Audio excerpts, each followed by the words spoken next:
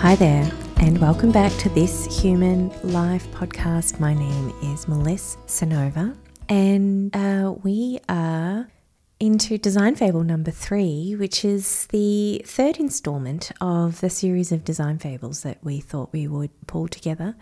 The intention of these fables is to create a way for people to access wisdom and skills and hard-earned lessons in practicing human-centered design in all sorts of different contexts in story form. So instead of taking a case study approach, we thought we'd take a short story approach. My ultimate goal would be to actually be able to create fables. But anyway, who knows? We'll see if we get there. This particular story is about the designer who learned framing is critical. And, as they say with movies that are based on true events or whatever, this is based on true events from my life as a human-centered designer. And I'll just jump straight in. So normally what happens is I read the story and then unpack it a little bit towards the end, and then we'll wrap. All right, here we go. The executives walked in 20 minutes late, frazzled and tired at the end of the long day. To not waste any more time, Jason launched straight into the session. They only had 2 hours and they had a lot to get through. Hi everyone, thanks for your time. I know it's the end of the day and you've all come in after a huge session. We have a lot to get through, so I'll jump straight in. Jason usually spent more time setting context, explaining what the task was ahead and why it was important to do it. But that 20 minutes was already toast. This is a critique session. As you know, we've been working with various parts of your organisation, taking a human-centred, design-led approach to redesign your service model. This is not about changing the service you deliver, but more about changing how you deliver it. It took some time before the executives were settled in their seats. Lots of passing around the cheese platter, watermelon always seems to be a hit, and jokes about drinking something stiffer as they made their way to the coffee urn. We've created A3 sheets that summarise our research and what we've found. We've stuck them up in various stations around the room. We would like you to split up into groups of 3. Each group will have its own facilitator to guide the critique session. There was an uneasiness in the room. Some executives started to question the methodology, asking questions more appropriate for a quantitative approach than the design research approach the team had taken. Jason did his best to address the questions without taking up too much more time. The weary executives got up from the central boardroom table and moved into their groups. The facilitators in the groups dived straight into orienting the leaders to the work. There were 6 sheets to get through in an hour. They started by recapping on the method and then dove into the findings. On the sheets, there were separate pieces of information. The research-informed persona that was relevant to the finding, description of the finding itself, implication of the finding and some proposed actions. The design team was working at pace, and this was the first critique session. The information on the sheets wasn't as refined and synthesised as it would be later in the process. They were kicking off the first iteration. "What have you based these assumptions on?" asked one executive. "These are based on exploratory interviews we've had with members of staff that sit across the departments involved with delivering this service," said Jason. "It seems some of these comments are unfounded. We weren't consulted as a part of the process. We have different perspectives on these issues." Jason was thinking to himself, this is the consultation. This is what this session is about, for you to critique and input into this work. But he chose not to say it. The executive was defensive and feeling attacked. "It's very easy for you to interview some people and make your mind up about how this place works, write down some recommendations and suggest that that's what we do. But it should be done in collaboration." Jason was feeling frustrated. This is a critique session. In this session, we are able to share our work with you and you're able to input your perspectives. The next round of work is to do the same type of interviews with the executives, and that will then be rolled into this work. "Feels a little late in the day for that," said the executive, dismissing Jason's attempt to explain the work. "Perhaps we can move on to the next sheet," said Jason, trying to get the job done and also feeling that something was a little off. The session continues in this form. The executives participated to the best of their ability, considering the context and circumstances, and the session was wrapped up. The next week, there was a steering meeting. The CEO wasn't happy with the session. She said, "It is very difficult to get these people in the same room all at once, and this was the first time we had the opportunity to do it, and we blew it. We've lost them." Jason's heart sank. "Why do you think we've lost them?" asked Jason tentatively. "We pulled them into a critique session too early. The work is still developing, and they felt it was still too loose to warrant a critique of their performance."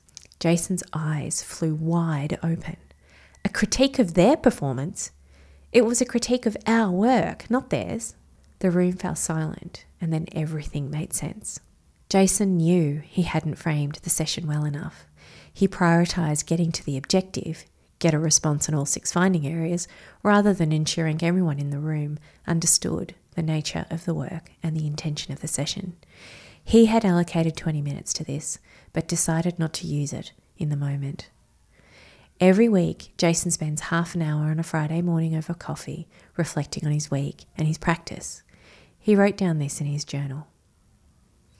In a workshop, always spend the time on framing. Cut time out elsewhere. Establishing clarity of intention and understanding of the task is more important than making sure you do all the activities. Poor Jason. That's a tough session. And, when you have been waiting around for almost half an hour for people to show up and you're on the clock and you need to get through some pretty important work because you know that you're not going to have all these people in the same room again and all of that, it's an enormous amount of pressure to know how to best use the time that you have left. And of course, our instinct is to dive straight into the work and get as much as we possibly can done. But as Jason finds out, sometimes that can be really, really counterproductive and actually cost time in the long run. So there's a few talking points that I wanted to explore. The first one is the importance of establishing listening and participation in workshops in general, but specifically in critique sessions. If you are from a discipline that isn't necessarily sort of design or engineering or software development, the notion of regular critique sessions isn't that common. And often critique or feedback is associated, so the word critique or feedback is associated with, performance management or personal feedback or, things a little bit closer to home. And being able to run a good critique session is a skill, which is actually why I wrote about it in the book, This Human. There's a whole section on how to run a blissful critique. And one of the things that's really important is to establish the listening. And when I mean establishing listening, what I'm referring to is to give people a clue as to how they should be making sense of the feedback or the information that gets shared in the critique and which way the critique is going. One of the shocks that Jason lived in the steering meeting was that realizing that all the executives thought that they were the ones being critiqued, where actually it was the other way around. And had he taken the time, the 20 minutes at the beginning or whenever they walked in, to make that really explicit, to be able to establish the meaning behind the words that are used in the human-centered design process, a lot of the confusion and discomfort could have been avoided. And establishing listening also then gives you the opportunity to establish participation. So how do you want people to participate in that session? And, sometimes I often go, especially in a critique session, as far as giving examples on how, questions could be posed so that they do, so that they are objective and constructive to progressing the design. So always, always, always frame. That's the whole maxim of this fable. The other thing that I wanted to talk about was designing for the context of the objective of your project. Now, this is a weird one because obviously the project exists for a reason and there are outcomes that we're all working towards. But often we can design these sessions from our own perspectives of what we need to achieve in the time. And we forget to also design for the context within which this work is going to happen. So in Jason's case, the context was after hours, because it's the only time they could get them all in the same room, after a long session because people had flown in interstate to be able to participate in that session, and an additional 2 hours on an already packed day. So they were going to be exhausted, and they're participating in a way of working that was foreign to 3/4 of them, the majority of them. So being able to make sure that we design the way that we do the work in a human-centered way is also really important. Remembering that people are going to be tired, that all of the stuff that we're going to be talking about is foreign or uncomfortable or whatever it may be, and to make sure that you design the interactions accordingly. And then finally, the last point is about where to cut time if you absolutely need to. And it's really normal to feel the pressure of making the most of the time that you have in front of you with the people that are there, and ensuring that you get as much of the work that needs to be done.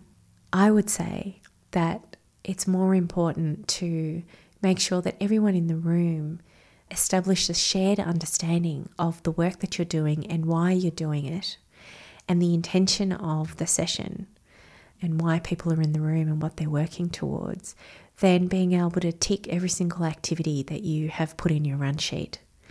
And this is when I talk about working towards outcomes as opposed to outputs. And if you're going to cut time